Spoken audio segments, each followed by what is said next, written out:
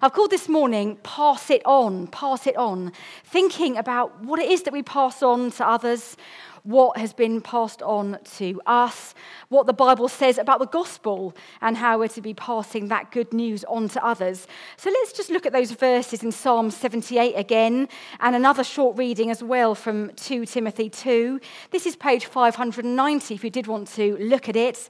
And I'm just going to read this and another short reading and see where we go. My people, hear my teaching, listen to the words of my mouth. I will open my mouth with a parable. I will utter hidden things, things from of old, things we have heard and known, things our ancestors have told us. We will not hide them from their descendants. We will tell the next generation the praiseworthy deeds of the Lord, his power and the wonders he has done. He decreed statutes for Jacob and established the law in Israel, which he commanded our ancestors to teach their children, so that the next generation would know them, even the children yet to be born. And they in turn would tell their children. Then they would put their trust in God and would not forget his deeds, but would keep his commands. And then these verses from 2 Timothy 2, the beginning.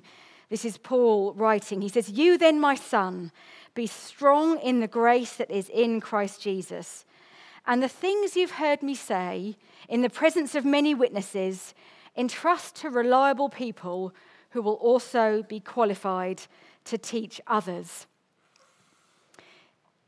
Ed explained to us why those words from Psalm 78 were important to them. They wanted to pass on their faith that they'd received from their parents and their grandparents and wanted to pass that on down the generations to Angus. And the Apostle Paul in 2 Timothy here speaks to Timothy, encouraging him to take what he's heard from Paul and entrust it to others. He says you're to pass it on to others.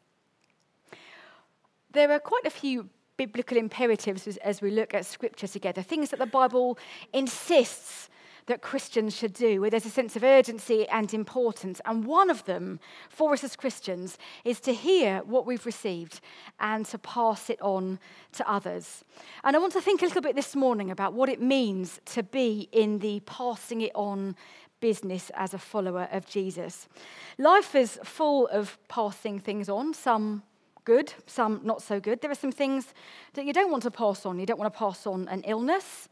You know, I have a kind of paranoia about sick bugs. So if I hear someone's got a sick bug, I am anti-backing like there's no tomorrow. I don't want to pass on illnesses. We need to be praying, don't we, about the coronavirus, praying for wisdom for world medics as they seek to keep that under control. There are other things that we don't want to pass on. We don't want to pass on gossip. We don't want to pass on bad habits to those around us. We don't want to pass on our bad habits to them. We don't want to receive bad habits ourselves. I have found myself more and more, as my children are getting older, saying things that I heard my mother saying to me. So just this week, I said the immortal words, "That washing up won't do itself." And thought, I've done the thing I said I'd never do. Turned into my mum. The way that information is passed on has changed hugely in recent years as well. With smartphones, you can get information as quickly as you can type. WhatsApp groups, texting and so on means instant sharing of information.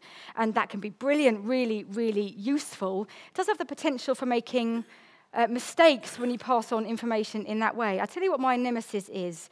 It's autocorrect. Has this happened to you when you're typing into your phone and the phone pre-decides something that you haven't decided and changes your message?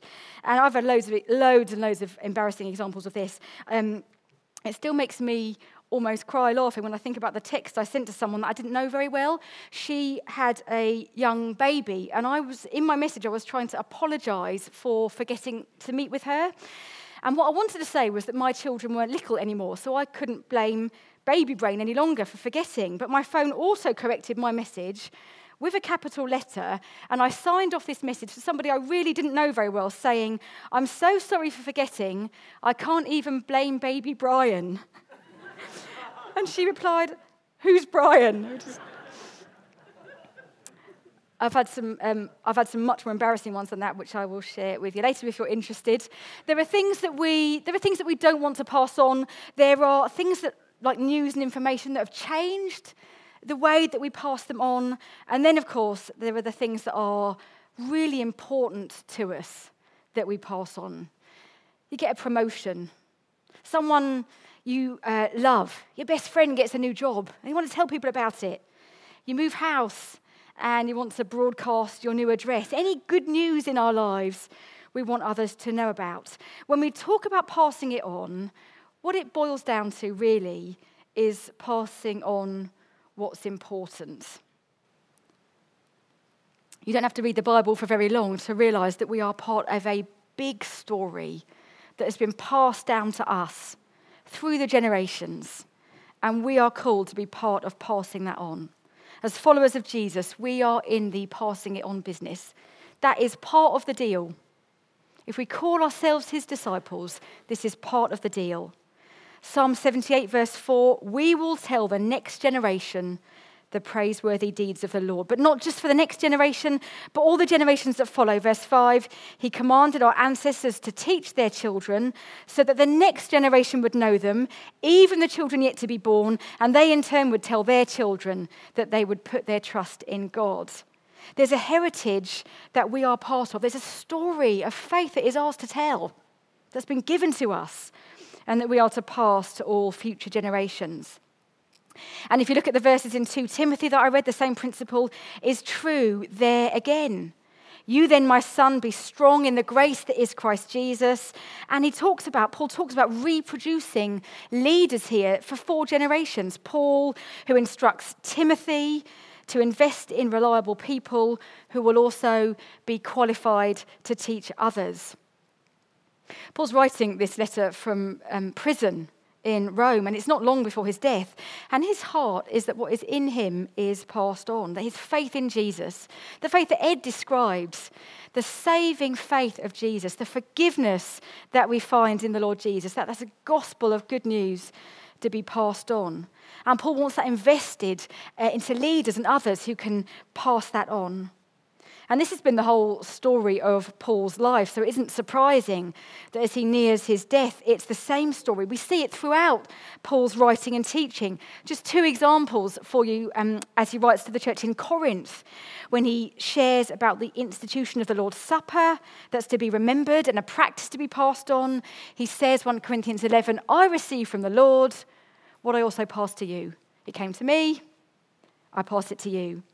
And again, when he talks about the wonder of the resurrection in 1 Corinthians 15, for what I received, I passed on to you as of first importance. And what is it that's of first importance? That Christ died for our sin according to the scriptures, that he was buried, that he was raised on the 3rd day according to the scriptures. What I've got, I give. What I've received, I pass on. That's a repeated pattern in Paul's life and ministry. Paul uses the word entrust to Timothy. The things you've heard me say, he says, entrust them to reliable people. Paul has given Timothy something valuable that needs to be protected. He wants Timothy to keep that safe. And actually, as we think about what it means to pass on the gospel, it's actually quite a helpful image to think about. Actually, this gospel we've been given, what we are charged with is keeping it safe. When we think about protecting a valuable item, normally we think about locking it away. You have a special ornament or something, and it's locked behind a glass cabinet. If you go on holiday abroad, you've got your valuable documents with you. Do you know, and you're twitchy, aren't you, the whole time about them? If I go away somewhere, I've got my passport, and if I'm in a hotel, I'll put it in the hotel safe, and I will still quadruple check. If I go to a Airbnb type place, I'll hide the documents in a secret place and hope that I can remember where I found them. Things that are valuable to us, we lock away, we hide away. But actually, the opposite is true for valuable news. If you're to protect valuable news, the way to ensure that it's not lost is the opposite concept. It's to broadcast it. How do you keep it safe? By giving it away, passing it on so that as many people as possible have got it. If you've got news to be safeguarded, you get it out into the hands of people who can be relied upon to get it out again. Something to be kept safe. It's been entrusted to us, but we don't lock it away. We broadcast it. We give it away. We give it away. That's how we protect the gospel. It's protected as we pass it on person to person. We become part of a living chain of truth that extends through the centuries. This is part of discipleship. It is part of the deal if we call ourselves Christians. There's a biblical mandate given to us by Jesus to pass the gospel on. And the mandate is this. Jesus says, come and follow me. And then he says, go and pass it on. We come to Jesus, we come to him. We come to him to follow him. We come to be his disciples. We decide to trust him, to be lifelong learners. We say we're going to walk with him all of our days. If you haven't come to Jesus, it's the most wonderful thing. A life of trust and adventure and security and hope. But it doesn't end with that. That's just half the story. We come to him and then we are to pass it on. There's invitation and there is challenge to take what we know to be true, this best news in the universe that's ours, and pass it on. So what do we do with this imperative? Just a couple of thoughts. I wonder if the first thing that is helpful to us this morning is to remember our heritage. I think we would be much more inclined to be motivated to pass on the good news of Jesus if we treasure and remember how we received it. I wonder who it was for you who was key in passing on the gospel to you. Wonderful to hear that great-granddad George, as a grandfather, holding Ed in his arms on the day he was born, I think you said, and prayed for him, and then praying now for Angus. Who are the key significant people in your story? It might be family. You may have that Christian upbringing. It might be your parents and grandparents that you owe a huge amount to.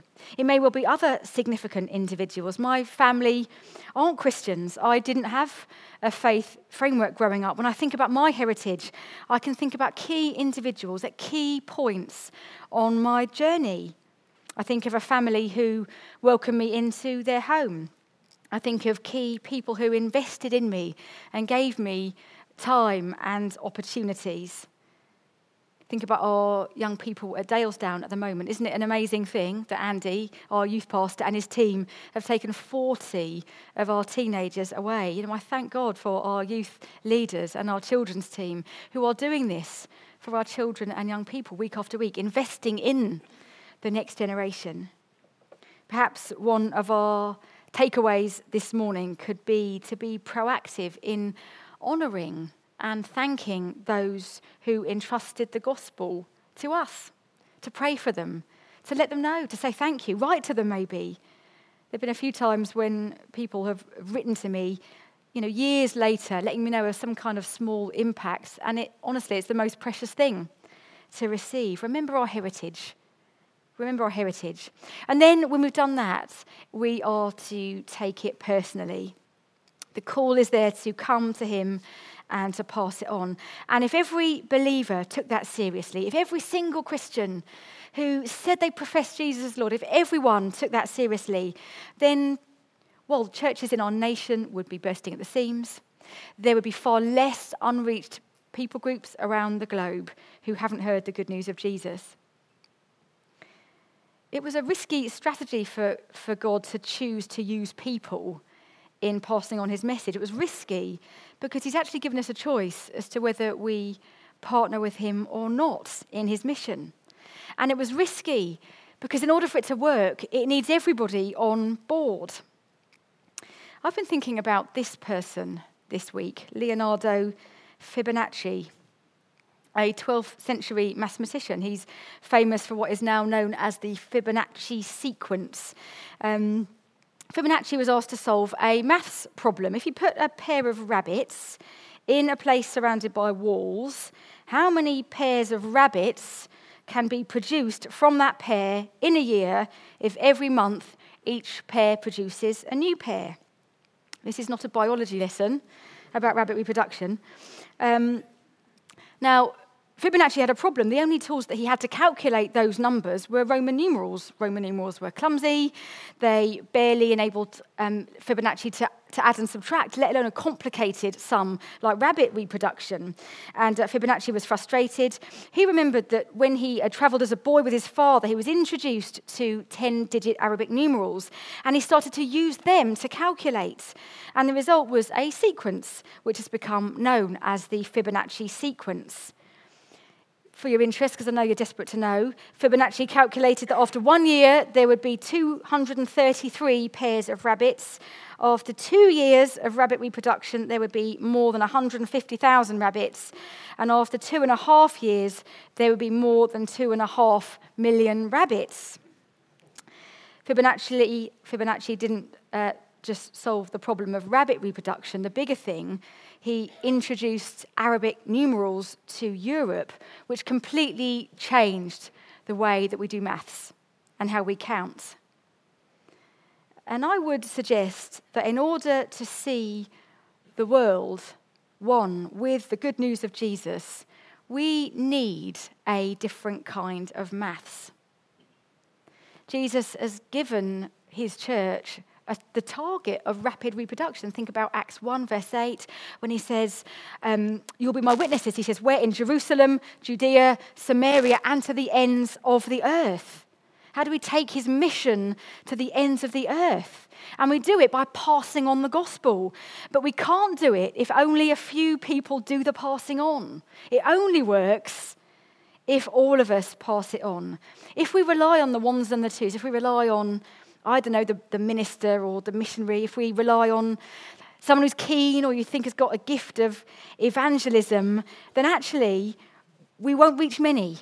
That's like Fibonacci using Roman numerals to do the maths. We need a new kind of maths if we're to see the gospel reach to the ends of the earth. And the new maths is for every person to see themselves in the passing it on business, for everyone to be up for their part, that it's a calling for us all. Because if we all see one friend come to faith, and that one friend sees one friend come to faith, that's a new kind of maths. That's the rapid reproduction. That's to the ends of the earth kind of reproduction that Jesus calls us to. And it starts with reaching one. This desire for discipleship and for us to be a community of disciple-making disciples is right at the heart of our church. Our church aim is for people to commit to and become more like Jesus. That's our aim. That's what we measure everything up against. That's how we measure what we do, how we see the value of all the things that we're doing. It's this desire for people to commit to and become more like Jesus in Ken, our senior minister, that has led him onto a new role from here in May. The desire that's been in Ken for all of the years he's been in this church, that this church will be a community that make disciples, and then those disciples make disciples. He's now taking that desire into a new place. He'll be working with an organisation called LICC, who are passionate about whole life discipleship, that actually all that I've been saying, that the Christian faith affects all of our life and for every believer, influencing the whole of our lives, wherever we find ourselves in our week. And Ken is moving on from here, and he's going to be linking not just with our church anymore, but lots of churches to encourage their church family to what it looks like for individual churches and church communities to work out their faith in their frontline places. And we're in a season of transition now because of Ken's move. If you've been here for a little while, you'll know that we are thinking as a church about the process we are currently in looking for a new team leader as Ken is moving on. Thank you that so many of you came to our last church meeting where we talked about the process for that. And for your information, if you weren't there, what we're doing at the moment is putting together a church profile. It's a bit like a CV for a church, really. It outlines the kind of church that we are, the shape that we are. And a search team has been put together from the staff and the leadership, a small search team who's doing quite a bit of background work on that profile, getting that ready to go out. And then the plan is to bring that to our church meeting in March, and then that will go out in both formal and informal routes as we seek God as to the next team person here at CBC. Please go on praying about that process with us. And I'll tell you what's been really good is that when you're in a period of transition and change, it makes you look again at who you are. It's like if you're applying for a job, I guess, and you put your own CV together and you think, actually, what shape am I? What do I want to do? What is important to me? It's like that for us as a church in this transition. And it's been really good for us to come back to our church aim again and just remind ourselves again that we really are committed to our church aim, that people would commit to and become more like Jesus. That the reason we're here is to help people find him and become like him.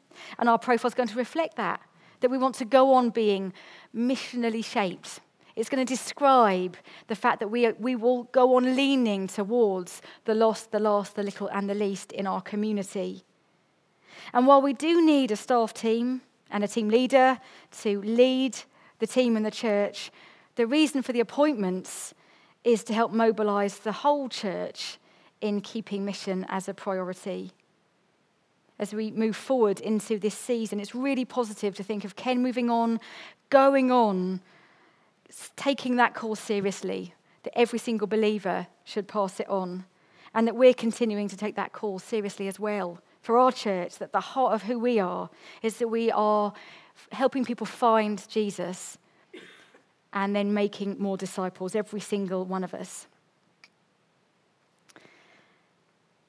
So as we go into our week, let's remember that we are part of this big narrative.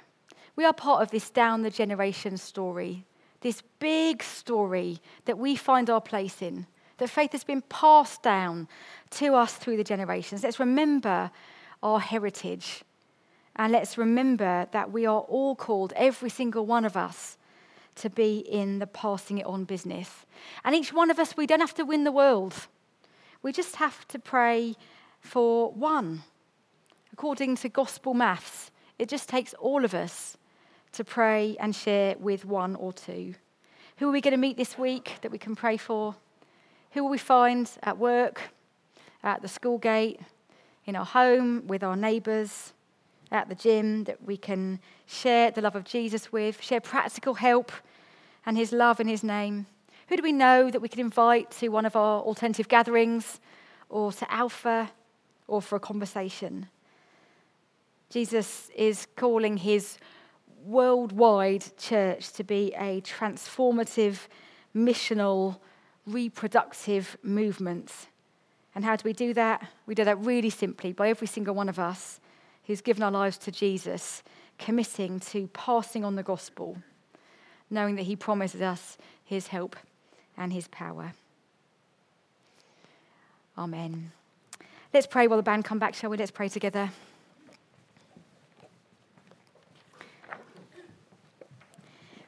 Maybe you just want to remember your heritage. Have you got anybody that you're just calling to mind who has been really important in entrusting the gospel to you? Just bring them to mind and thank God for them.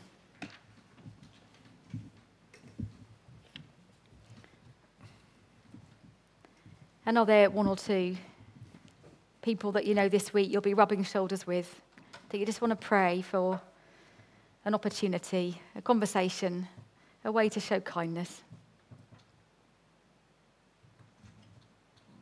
Lord, we want to take the invitation and challenge seriously to come to you and then pass it on. Amen.